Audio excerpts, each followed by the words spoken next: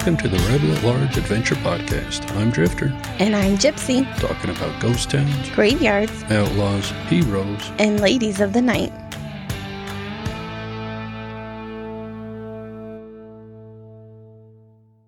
Howdy folks, thanks for joining us for yet another adventure. Today we're taking you to a small town. Not quite a ghost town, yet a small one with a curious history nonetheless. A few weekends back, we jumped into the Explorer and headed south for an adventure, and definitely for me, some much-needed time away. Right, always. Yeah, it had been a few months since I had been out on the road and really needed to get out of the house, even if it was just for the weekend. Drifter had been north to Lava Hot Springs with his niece, probably, a few weekends prior when we left? Yeah, something like that. Yeah, and I was starting to feel a little cooped up. I think the last time I went out of town was for our wedding. Mm-hmm. So, yeah. October, the end of October. Yeah, it's been too long for me. Yeah. The weather here was cold, and we hadn't seen much of the sun due to the inversion. Yeah, don't live in the valley here. No, it gets pretty bad in the winter. Yeah, gloomy. It always looks like there's this fog over the valley, and it's just horrible air quality. Yeah. Little Gypsy actually went on this trip with us this time, and she was excited to get her telescope out and stargaze, and I think she was also hoping we would let her drive a bit. Yeah. Yeah, she just got her learner's permit and thinks that she should drive all the time now. Yeah, she does think that. Well, we decided on Orderville, Utah for our little getaway, town we haven't really spent any time in, so we were looking for a place that was close enough to get there before it was dark and a cabin to sleep in. We don't really enjoy staying in hotels. It's nice to be able to easily step outside for some fresh air. You're away from folks, and we like to have a fire whenever we can. Mm-hmm. So we'd spend a lot of time at KOA campgrounds. They're usually close to the town, wherever they're at, and they have typically nice showers and bathrooms, and if permitted, we can have a fire. So we looked at the KOA in St. George, and they do have some nice-looking cabins, as well as the standard KOA-style cabins, which is more than enough. We often sleep in a car, so yeah. But having little Gypsy with us, we needed a little more space, and we were hoping to take Marley with us, but they weren't allowing us there to have a fire at the time, and they were requiring a 2-night stay. So we did think about leaving Friday night after work, but felt the price they were asking for just the cabin they had available was not worth paying for us to enjoy the cabin for just a few hours that Friday night by the time we would have gotten there. Yeah, it would have been pretty late, and we would have been paying for a whole day to only really enjoy it for 2 hours before it was time for bed. Just to sleep, yeah. Yeah.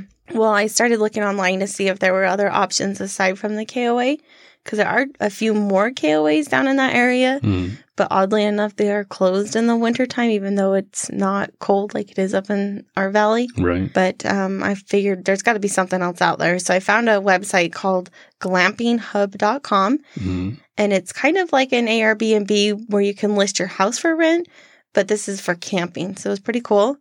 They have upscale yurts, trailers on secluded properties, teepees, barns, and tiny homes. Really kind of anything is probably on there depending on what area you're in. Some of these are very upscale camping, and others are staying in someone's old family cabin, kind of on their old property up in the woods.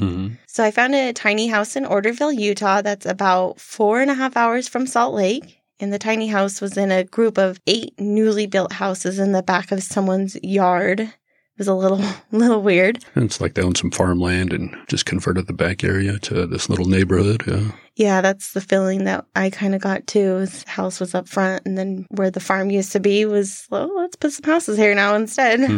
They were a little on the pricey side for just one night, but like I said, I really needed to get away, and it was worth it, even if it was just for a night, and I really needed the break from the stress of life.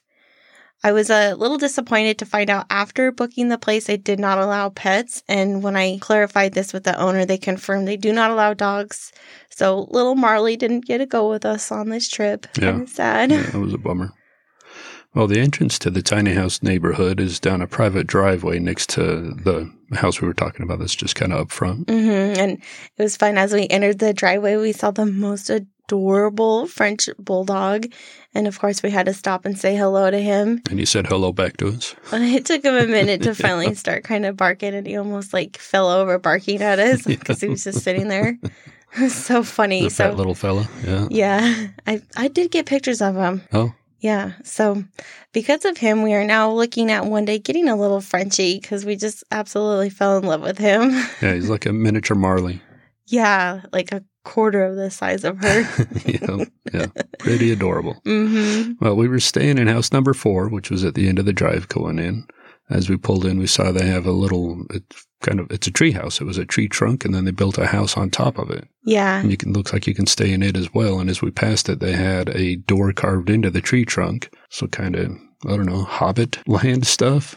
Well, I didn't put this in here, but when I looked on their website, it shows them making the tree house. Oh, really? And in that trunk, it looks like they built it for like rock climbing. So they have those little hand grippy things and foot things. Huh. So you can like practice your rock climbing in the tree trunk. Or maybe you go in there and that's how you get to the tree house itself, is you have to rock climb up to it. All your luggage and stuff. Yeah.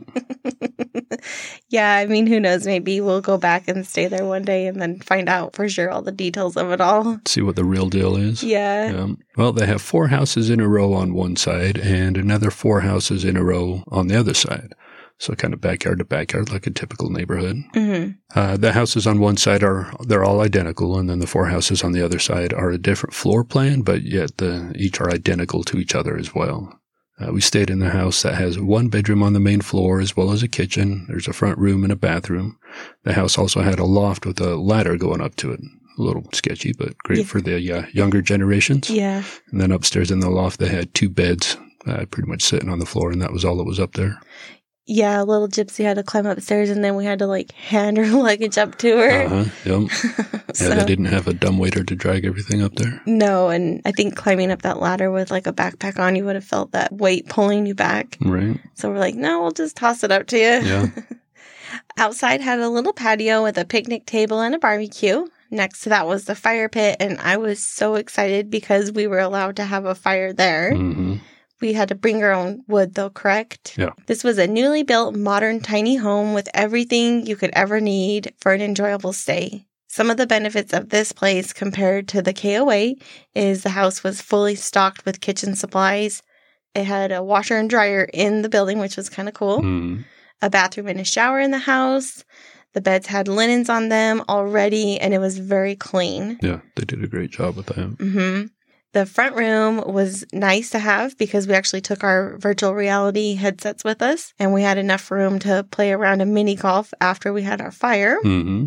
The Wi-Fi at this place is better than we've had at the KOAs we've stayed at as well. So that was kind of nice to use for the headsets. Right. And we aren't really trying to badmouth the KOAs. We do love them. We stay there often, but some of the ones we've stayed at, I don't know, they're a little run down, and we're kind of even afraid to take our shoes off for the shower. Yeah.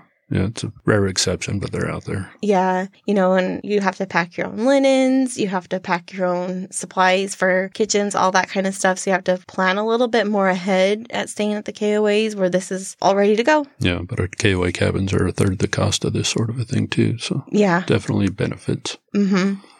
Well, we mentioned the campground's layout and how the 4 houses in a row are the same and the other 4 are different. According to the website's photos of the other houses, they're laid out similarly, but instead of the scary ladder you had to climb to get upstairs, they have actual steps. Mm-hmm. There's 1 bedroom and a bathroom, as well as the kitchen and family room on the main floor. The upstairs has only 1 bed, and this bed looks to be on an actual bed frame, not just a mattress thrown on the floor of the loft. The biggest difference is the big walk-around porch that goes from the front, down the side, and to the back.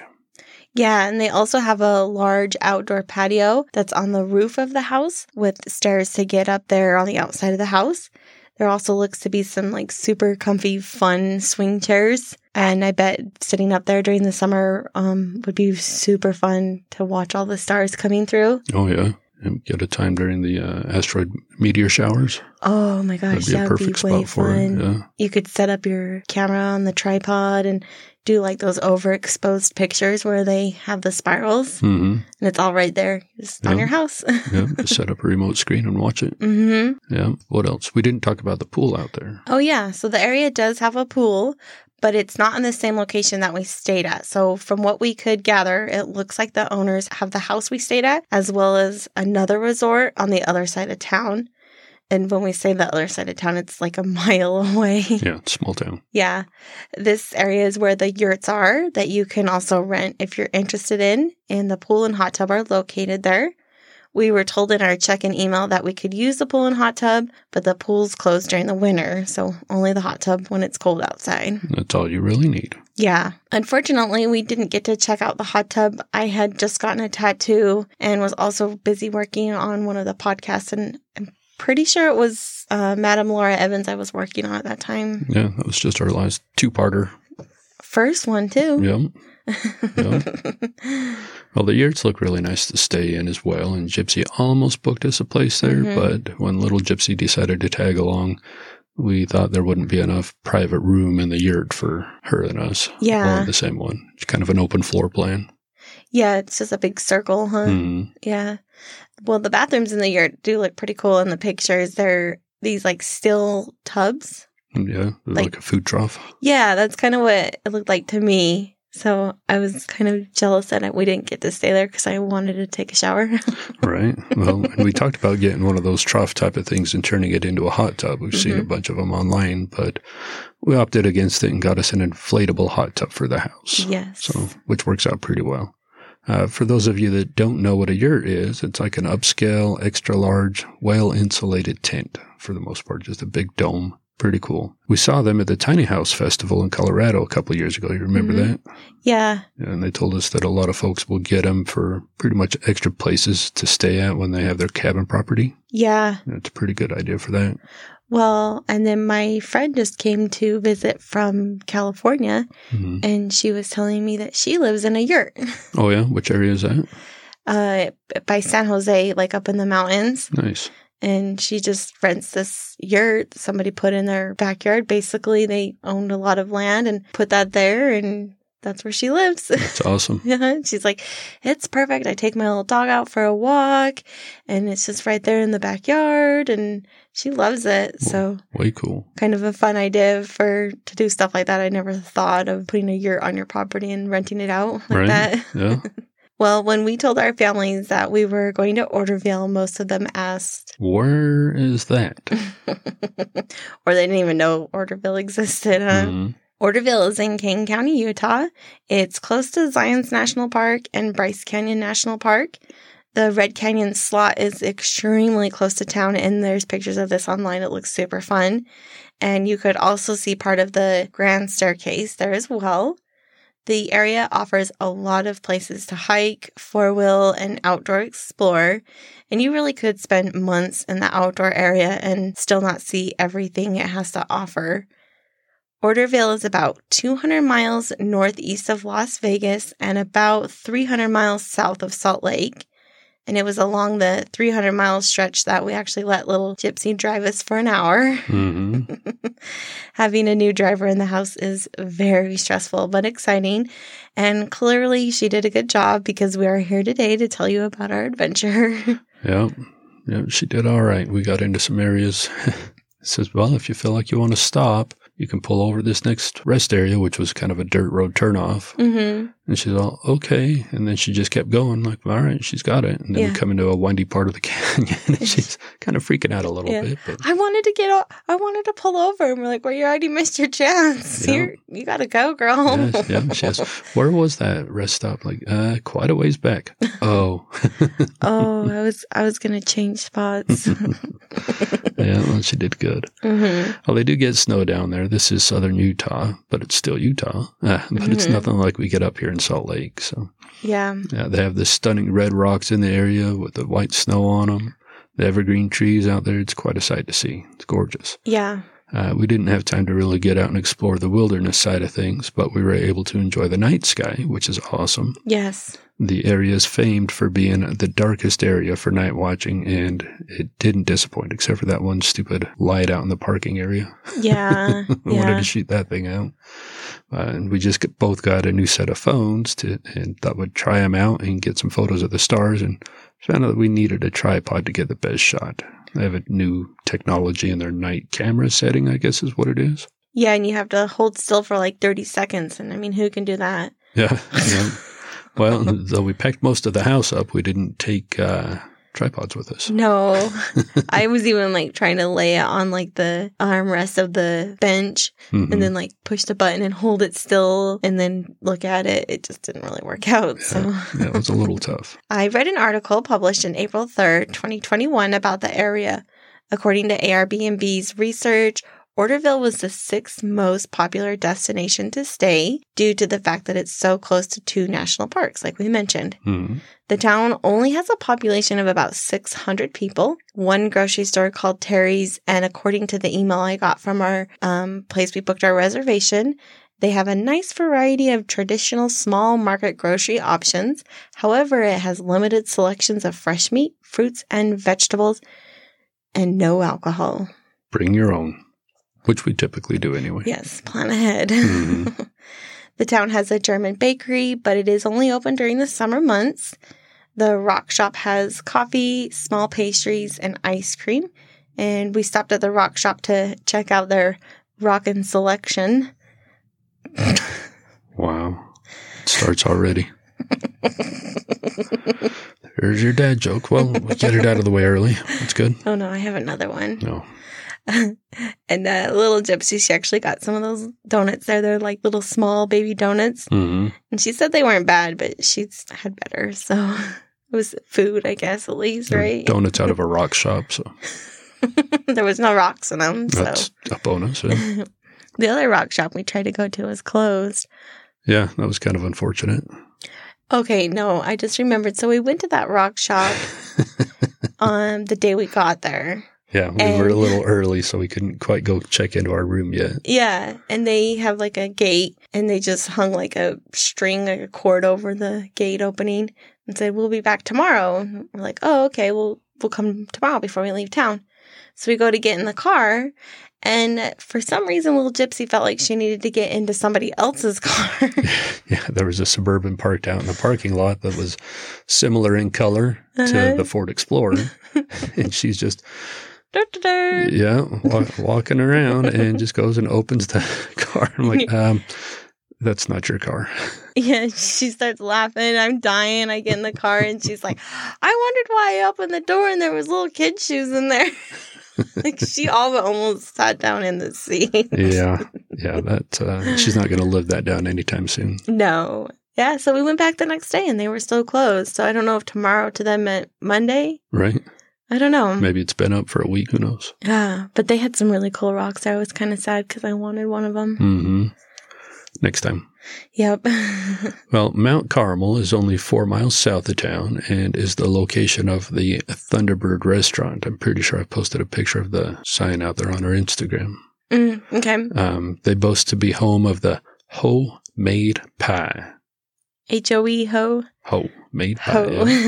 Yeah, we've seen the sign several times when we've passed through the area and have never really stopped. So we figured since we were staying in town, we should check out the homemade pies because we also had time. Yeah.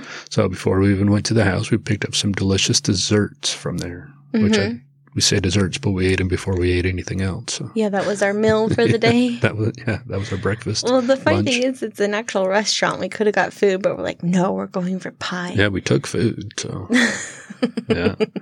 Well, I ended up getting a slice of chocolate. You got the strawberry rhubarb, and Little Gypsy got the coconut. Yeah, and funny enough, when Little Gypsy tried the strawberry rhubarb, which the whole time she's like, that sounds so gross. Right. Well, she actually liked it more than her coconut and ended up trading her pie with me. And honestly, this pie did not disappoint. So with me being a glutard, I just ate the filling and left the crust. I don't know. You ate the crust, though. What did you think? Yeah, I liked it. Mine was really good. Good. Yeah. Worth the stop, right? Oh, absolutely. So what started the little town of Orderville? Well, so kind of interesting. Orderville and Mount Carmel go hand in hand with their development, and you can't talk about one without the other. Mount Carmel was settled by a Mormon man, Pretty Meeks, in the fall of 1864 when he built a dugout for his family. Pretty is spelled P-R-I-D-D-Y, not purdy cute type of purdy. I know, that's why I hesitated after I said it. I'm like, yeah, that's how you'd say it. Yeah, Pretty Meeks.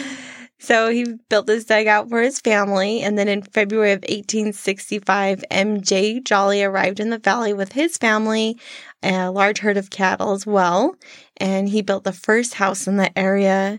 He built the first ditch and did the first plowing, then planted the first orchard. I'm betting it was probably apples he grew. Yeah, it seems pretty common out here in Utah. Mm-hmm. So some more families started to arrive in the area, building houses and dugouts to live in. Mm-hmm. In 1865, the Navajo Indians attacked the settlers. The first knowledge of the attack was when Henry Clark came running into town on his black horse, which had an arrow in its butt. Ouch. The horse had it, not Mr. Henry. He was out rounding up some cattle when he was fired at. So for protection, the folks in town moved to Glendale with other Mormon settlers and built a stockade. They stayed there from 1865 to 66. Things escalated when on April 2nd, 1866, Joseph Berry, Robert Berry, and his wife Isabella were massacred on their way back to town from Spanish Fork. The following month, militiamen were sent to help protect the settlers. Things continued to get worse between the Mormons and the Navajos, and they had no choice but to leave. Augustus P. Hardy spoke fluent Navajo and was able to convince the chief to allow them safe passage out of the area in exchange for their stray cattle. Some of the refugees went south to settle Muddy River. From 1865 to 1867, the Muddy River was part of Utah, and the settlers were paying taxes to Utah. Even though the land was transferred to Nevada, and settlers continued paying taxes to Utah. In 1870, a survey was completed and confirmed the land belonged to Nevada, and the settlers were forced to pay back taxes on the land to Nevada, which I thought that was weird. So they didn't have enough funds to pay the back taxes, and they had no choice but to leave. And I thought, if they paid the taxes to Utah and the money wasn't owed to Utah, shouldn't that money just go from Utah to Nevada and say, here, this isn't our money, it's theirs? Yeah, one would think. But instead, Utah kept the money, and then the Mormons just left. So that was kind of weird. I couldn't understand that. Yeah. During the time they were in the Muddy River, peace had actually been restored between the Navajo Indians and the Mormons. So Brigham Young, the leader of the Mormon Church, sent the saints from the Muddy to resettle the area. Well, 300 saints were guided by John R. Young back to Mount Carmel and the Glendale area, arriving on March 1st, 1871. In April of 1874, Orson Pratt announced at the Mormon Conference the new plan the church was putting in place to help with the agricultural depression of 1873. The plan was that every Mormon member was to deed their property to the order, and all members of the order were to share the cooperative's net income. It was often divided into shares based on the amount of property originally contributed. Brigham Young ordered over 200 Mormon settlements to take part in the order, and while most of the settlements were against this, the Mount Carmel settlement quickly adapted to the order. On March 20th, 1874, 109 members organized a branch of the order in Mount Carmel. The treasurer of the organization was Henry B.M. Jolly. He, as well as all his family members, became a little dissatisfied with how the funds were being handled.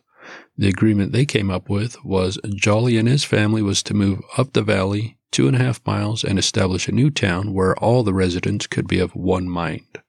These were the first settlers in the town of Orderville, and that is how they got the name for the town. A town created just to follow the order to the fullest. So when he left, I always kind of wondered, I wonder how many people were in his family, because he was a polygamist. And they're known for having a lot of children. So it's like they could have lost a fourth of their population when he left. Oh shit, that was a bad move. Ugh. Yeah. Now what are we going to do? Yeah. Well, Orderville was ideal for them. The land was fertile for cattle, sheep, and horses to graze upon and get fat for the winter. There was plenty of lumber for houses and fuel. The Virgin River ran through the area, providing them water for irrigation and power. The first town surveyed was about 4 acres. In the center of town was a dining room, 25 feet by 40 feet, made of lumber. Adjoining it to the north was the kitchen. Behind the kitchen was a large brick oven called the bakery. And all that's gone. I think I read it got washed away in a flood. So east, north, and west of these buildings, they built shanty dwellings in rows. The south side was enclosed with a fence.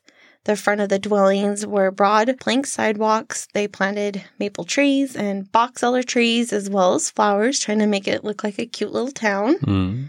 But the town had like a military establishment feel to it and was often called the fort. Right. The bugle was blown every day at 5 a.m. to wake up the town. Food calls were every day at 7, 12, and 6, and curfew was at 9. Very strict rules. Mm-hmm. East above the town square was 20 acres of land set aside for the vegetable garden and an orchard. As the order grew, more houses were built. Then a large 2-story building known as the Big House was erected near the southeast corner of the town where President Thomas Chamberlain and his 5 wives Mm-hmm. and who knows how many children lived. All of them. Yeah. The town also had a blacksmith, carpenter, and cabinet shop. To obtain membership in the order, you would have to submit an application and answer over 20 questions. Some of these questions were basic, like take, for instance, question 18.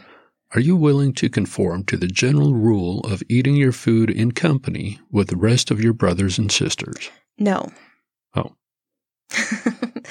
Or question 9. Are you in the habit of stealing or taking that which does not belong to you personally?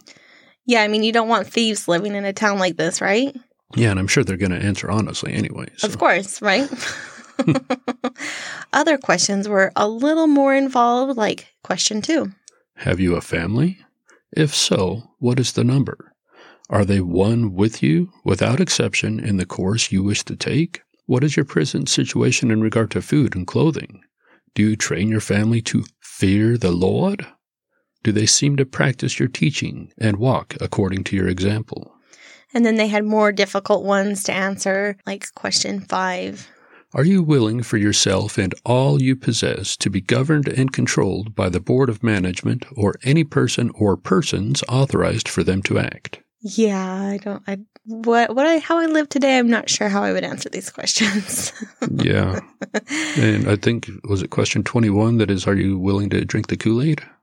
Yeah, they didn't put that on the website that I got these questions from. Oh, okay.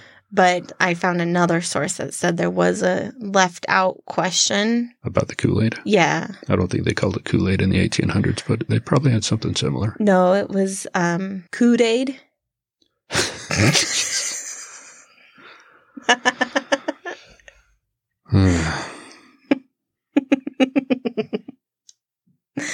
I'm so funny.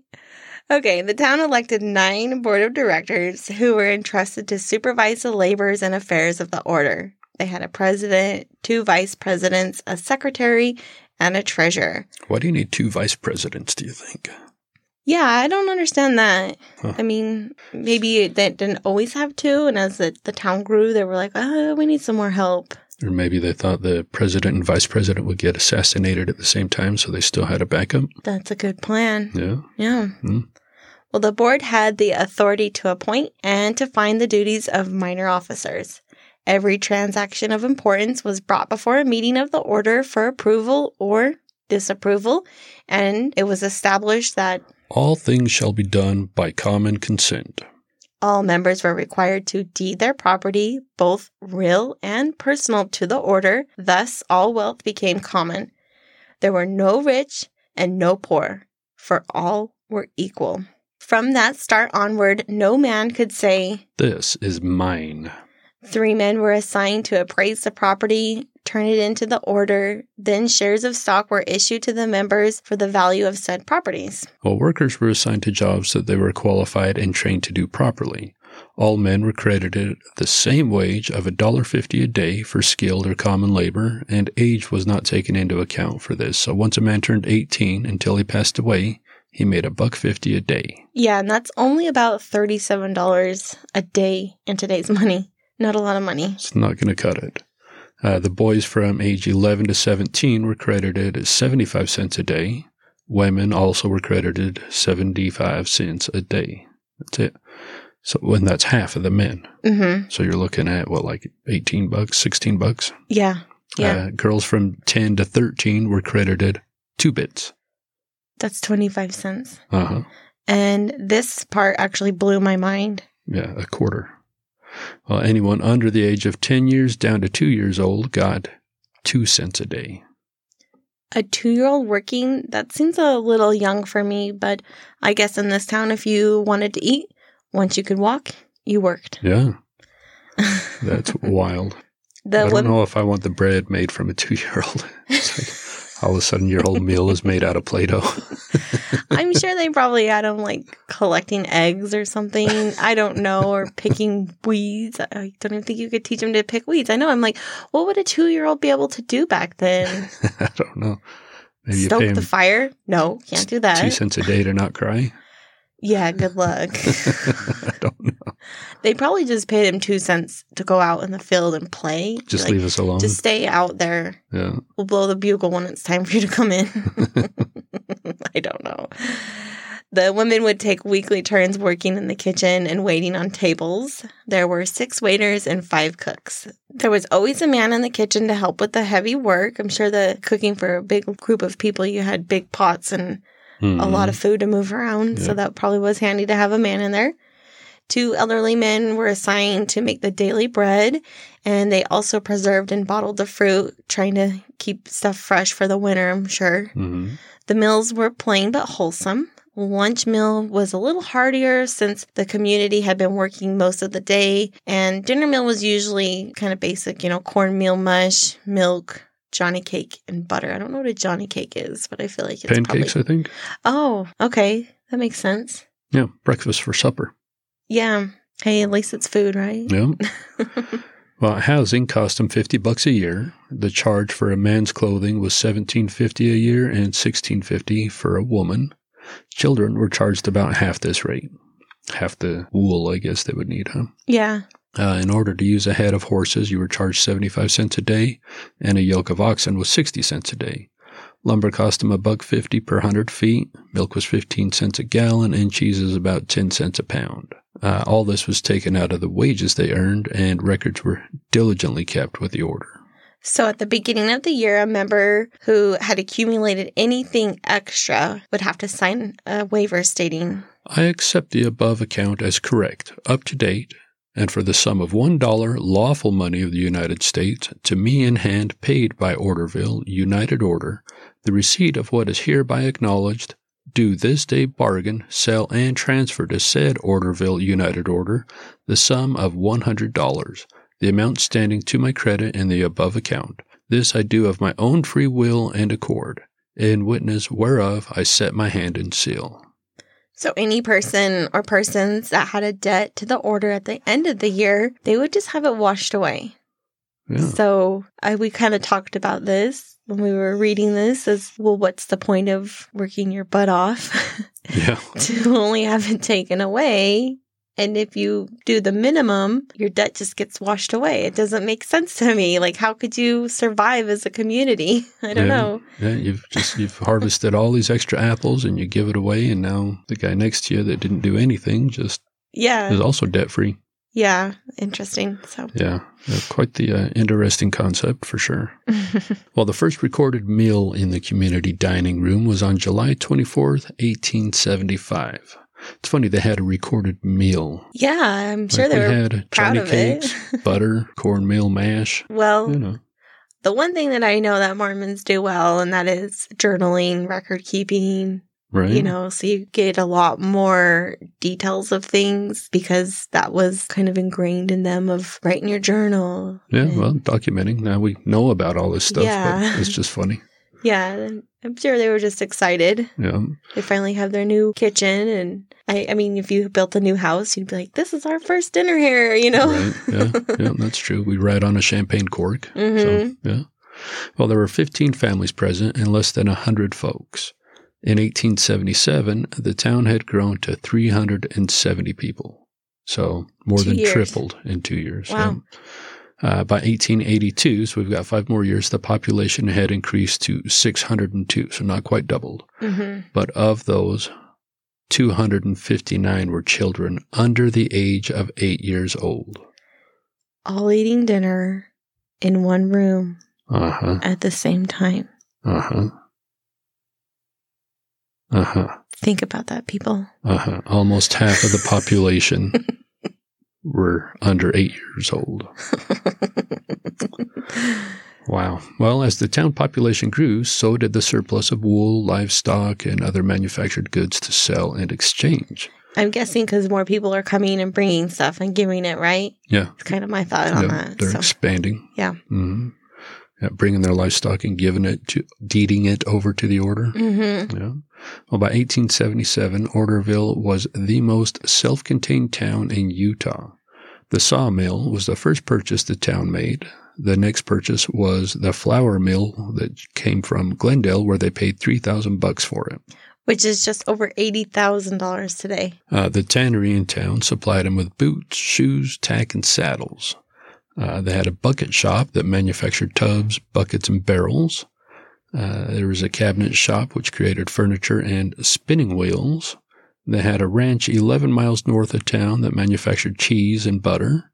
And they also made large quantities of molasses in Moccasin Springs down in Arizona, which isn't too far. Yeah.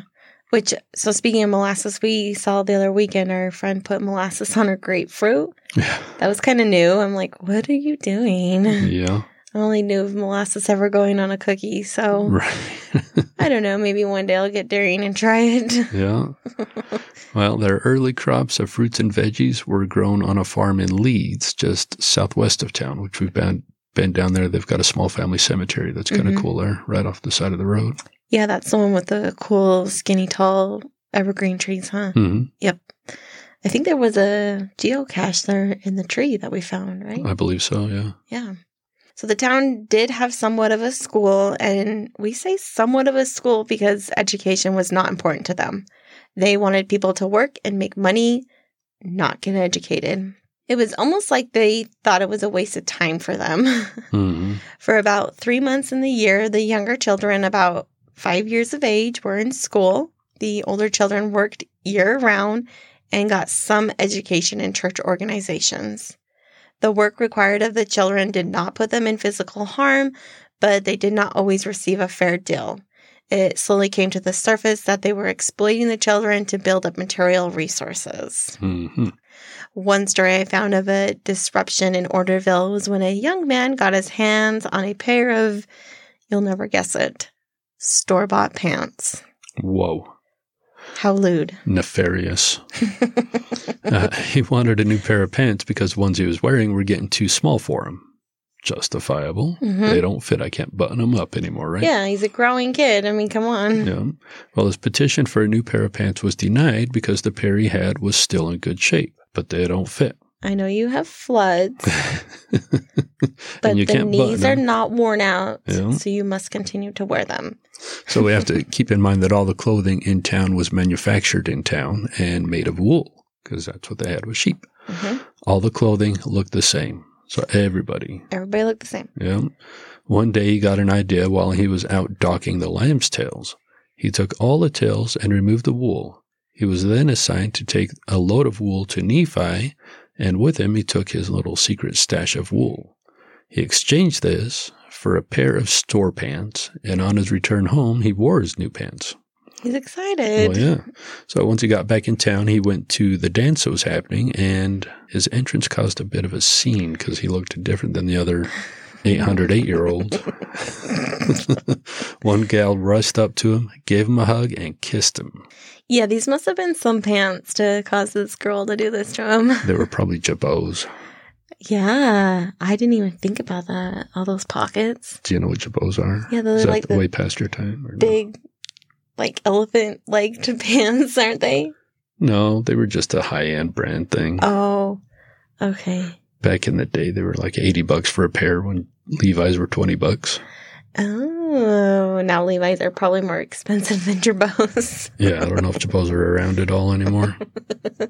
Marathe and Francois Jabot was the brand. Oh. Big deal. I just totally dated myself. So. Thank you for your fashion knowledge. Yeah, that's where it ended too. The Jabot was a fashion faux pas. Yeah. Well, the president of the order was not impressed by this and called the young man in to explain where the pants came from. Because, again, they're not allowed their own money. Mm-hmm. It's a community that shares everything, right? Yep. So once they heard the story, they determined that the pants belonged to the order. Give me those pants. They are not yours, Sonny. Yep, here's your short pants that you can't wear anymore. So he had no turn. Here's your capris. Yeah. So he had to turn the pants over to him where they were unstitched and used as a pattern to make future pants. But he would get the very first pair of these. Yeah. How special. Yeah. So the elders did not like this idea of these pants changing. Mm-hmm. And were kind of protesting in a sense. So the boys, in order to entice them to continue on with the plan of making pants, they decided to start destroying their pants. Well, yeah, because that was the problem. You didn't need new pants because yours were fine, right? Yeah. And it was common that their knees would be worn out from working in the field and you're on your knees, pulling weeds or whatever. And I'm sure they would just patch them at that point, too, as often as it could be. Yeah. Yep. So these boys came up with an idea to go to the blacksmith shop and they used a grinding wheel to grind holes in the butts of their pants. That's awesome. Because now my pants are completely destroyed. What are you going to do, The ass is gone. So that is no longer the nose to the grindstone. You've got your ass to the grindstone. Yeah, exactly. So yeah, they ended up getting their homemade store-bought pants. So, way to go, guys. That'll show them. Yes. So by 1882, all of southern Utah was doing better economically. The mines in Silver Reef were producing silver to the value of the millions. And this gave the people in Orderville and the surrounding area a place to sell their surplus produce and livestock.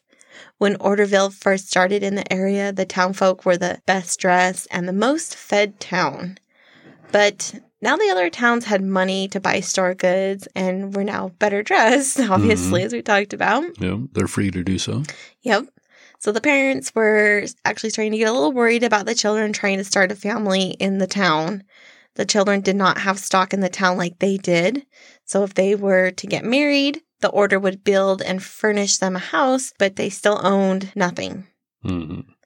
Other young people were going out into the world and establishing themselves on their own farms and ranches and making their own money. So they were really kind of like, hey, what are we going to do about these kids that are getting of age? Right. Valid concerns. Mm-hmm.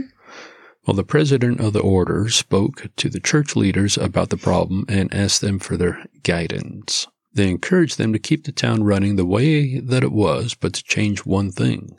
Any skilled worker was paid more than the laborer, and the able-bodied were paid more than the weak. 2 years went by before they met with the church leaders again in May of 1884 in Tokerville, Utah, to see if they should continue with the order or just dissolve it.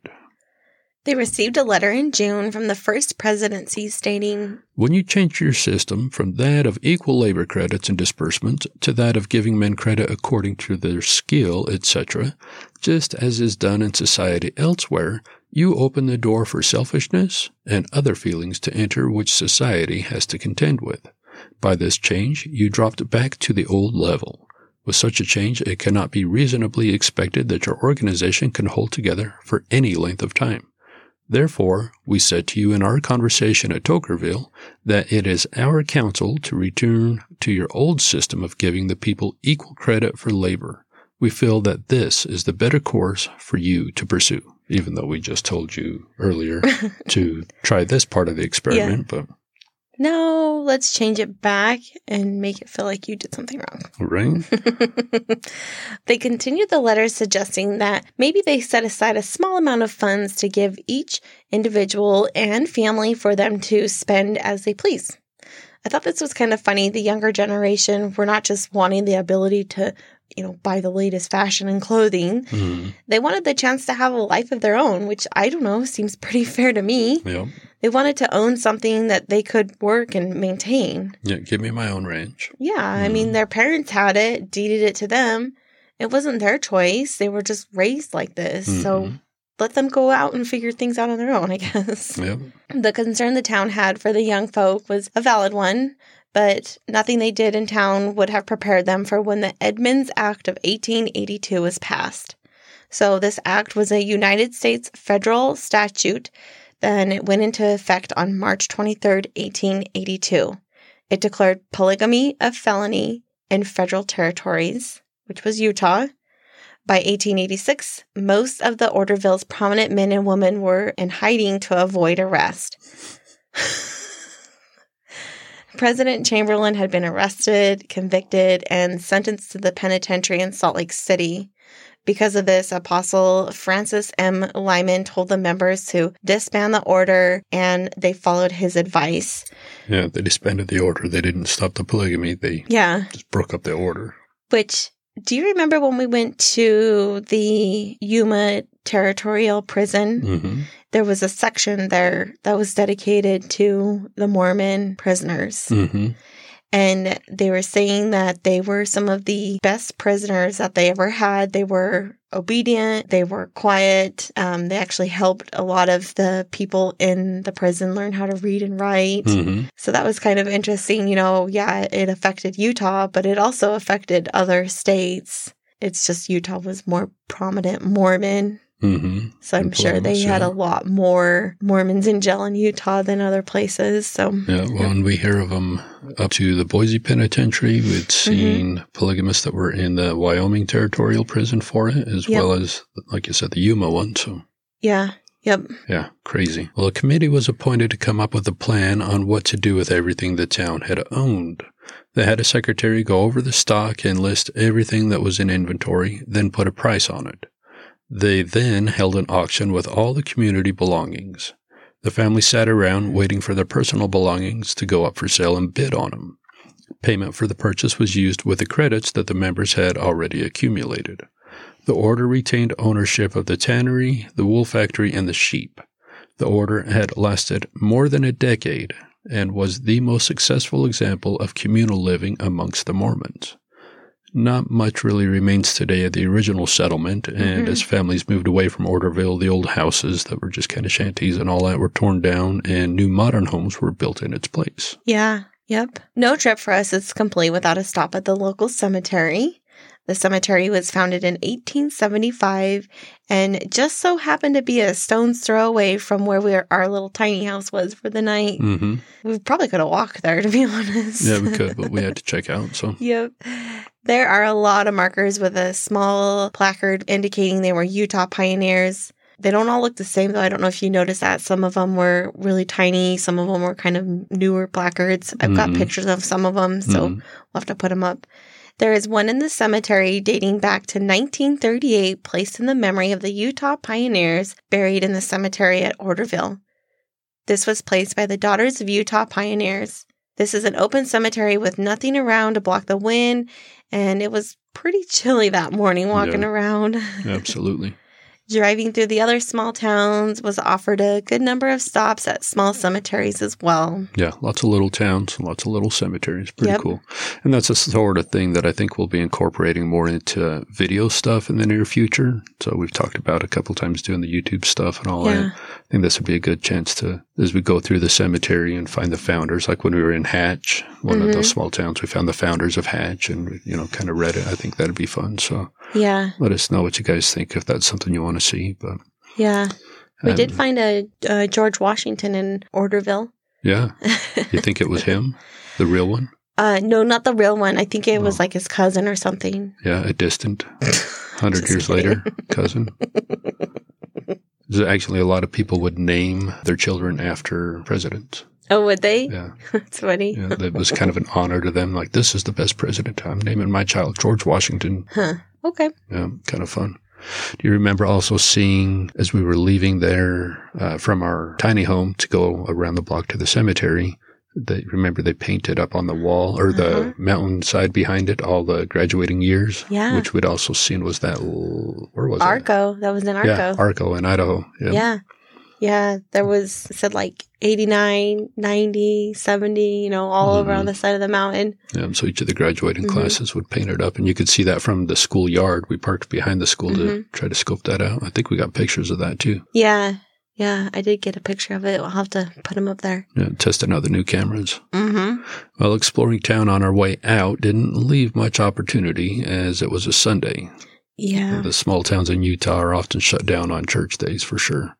And this happens to us a lot. We never get to go into poorly plan a lot of our trips, really. Yeah, we don't plan a lot of our trips. We just go. So let's go to Leadville in the middle of winter and try to go up to a mine. Okay.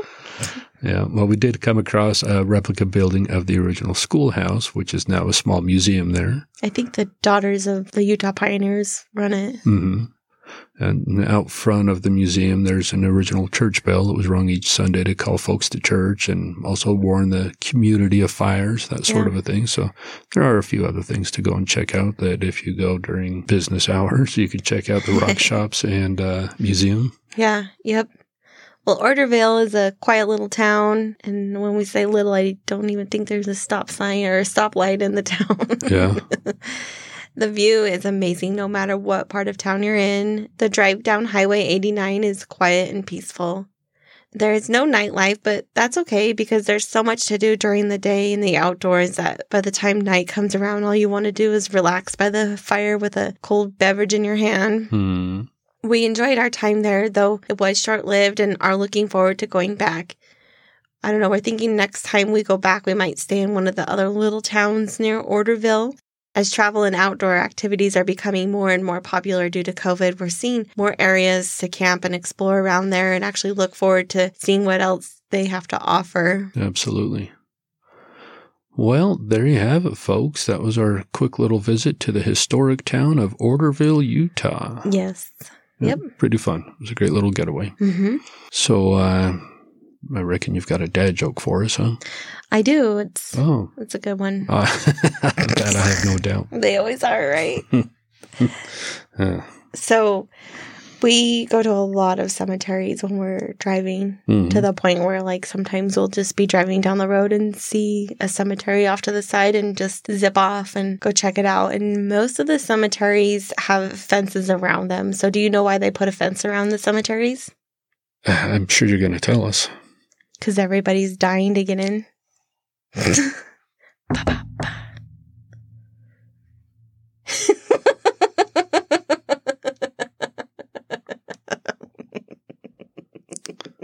Wow.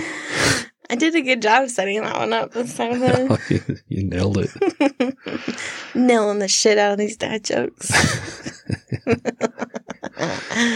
All right, then. Well, I'd like to thank you all again for joining us. If you want to stay up to date with what's happening, we're most active on the Instagram. At Rebel at Large. We put up photos of our adventures on our website. rebelatlarge.com, where you'll find links to our other social deals, as well as our email. Send Gypsy dad jokes. All right. Thanks again, folks.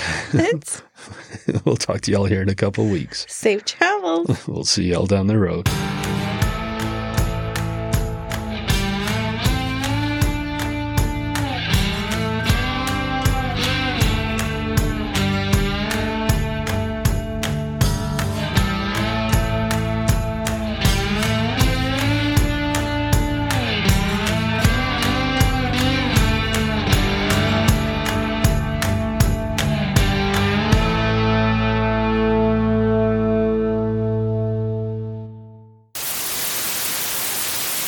Sorry, this mouse is just driving me nuts. You're okay.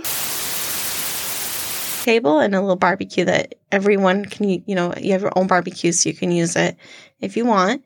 And then, that sounded so dumb. Yep.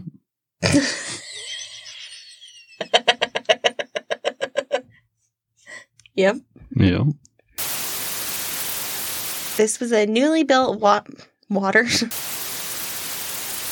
what I just said. Cut that part out. And then there is one in the cemetery dating back to 1898. It is not even close to that. There is one in the cemetery baiting. And the drive down Highway 81 is quiet. Down Highway 89. Yep.